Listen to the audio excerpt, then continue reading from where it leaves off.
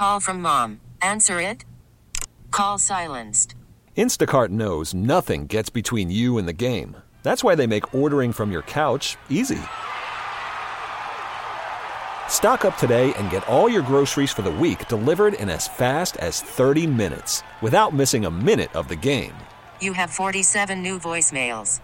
Download the app to get free delivery on your first 3 orders while supplies last. Minimum $10 per order. Additional terms apply. This episode is brought to you by Progressive Insurance. Whether you love true crime or comedy, celebrity interviews or news, you call the shots on what's in your podcast queue. And guess what? Now you can call them on your auto insurance too with the Name Your Price tool from Progressive. It works just the way it sounds. You tell Progressive how much you want to pay for car insurance, and they'll show you coverage options that fit your budget. Get your quote today at Progressive.com to join the over 28 million drivers who trust Progressive. Progressive Casualty Insurance Company and Affiliates.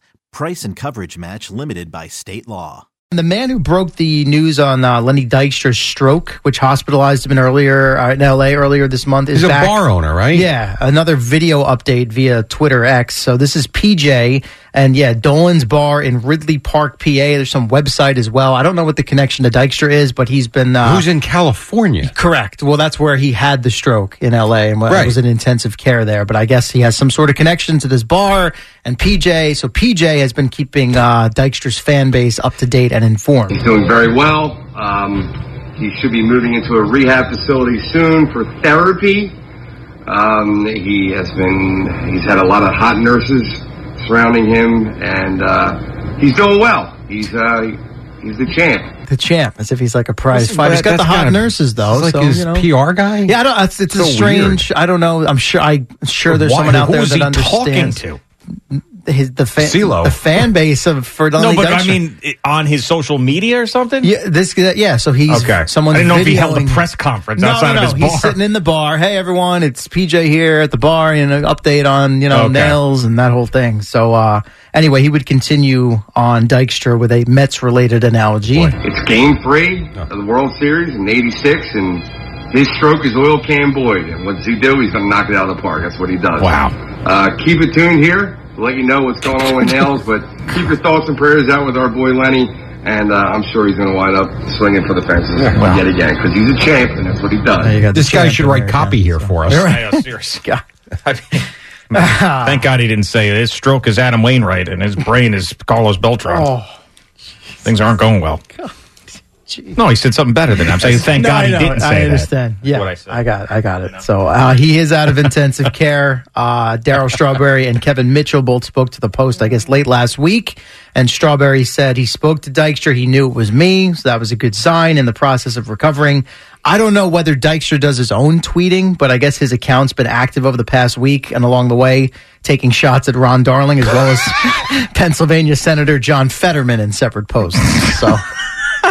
As he's recovering from a stroke. Well, that's why I said I don't know if I was told that sometimes he tweets, sometimes his friend tweets for him. Right. That makes what a life. He's got this quite man quite a team, this Lenny. Apparently. I mean, I what thought he a was life. broke. Well, remember that Real Sports had a whole thing on him about the stock market and car washes, and we found out Francesa, he blew our minds. Yeah, and then after that, he found out it was all bought Wayne Gretzky's house in Malibu. Yeah, and it was all like a scheme, right? He was all. I guess. Well, and it was all, he went broke, and I know he's broke. I think it was just like an initial run of dumb luck. I don't think he was trying to scam. I think he just got really lucky, and everybody thought he was a genius.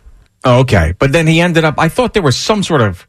Well, scams came later. Oh, okay. I got you. All right. Once his back was against the wall, maybe? I don't know. Anyway. You got that. Didn't he go on Howard Stern and say, like, the most crazy stuff ever?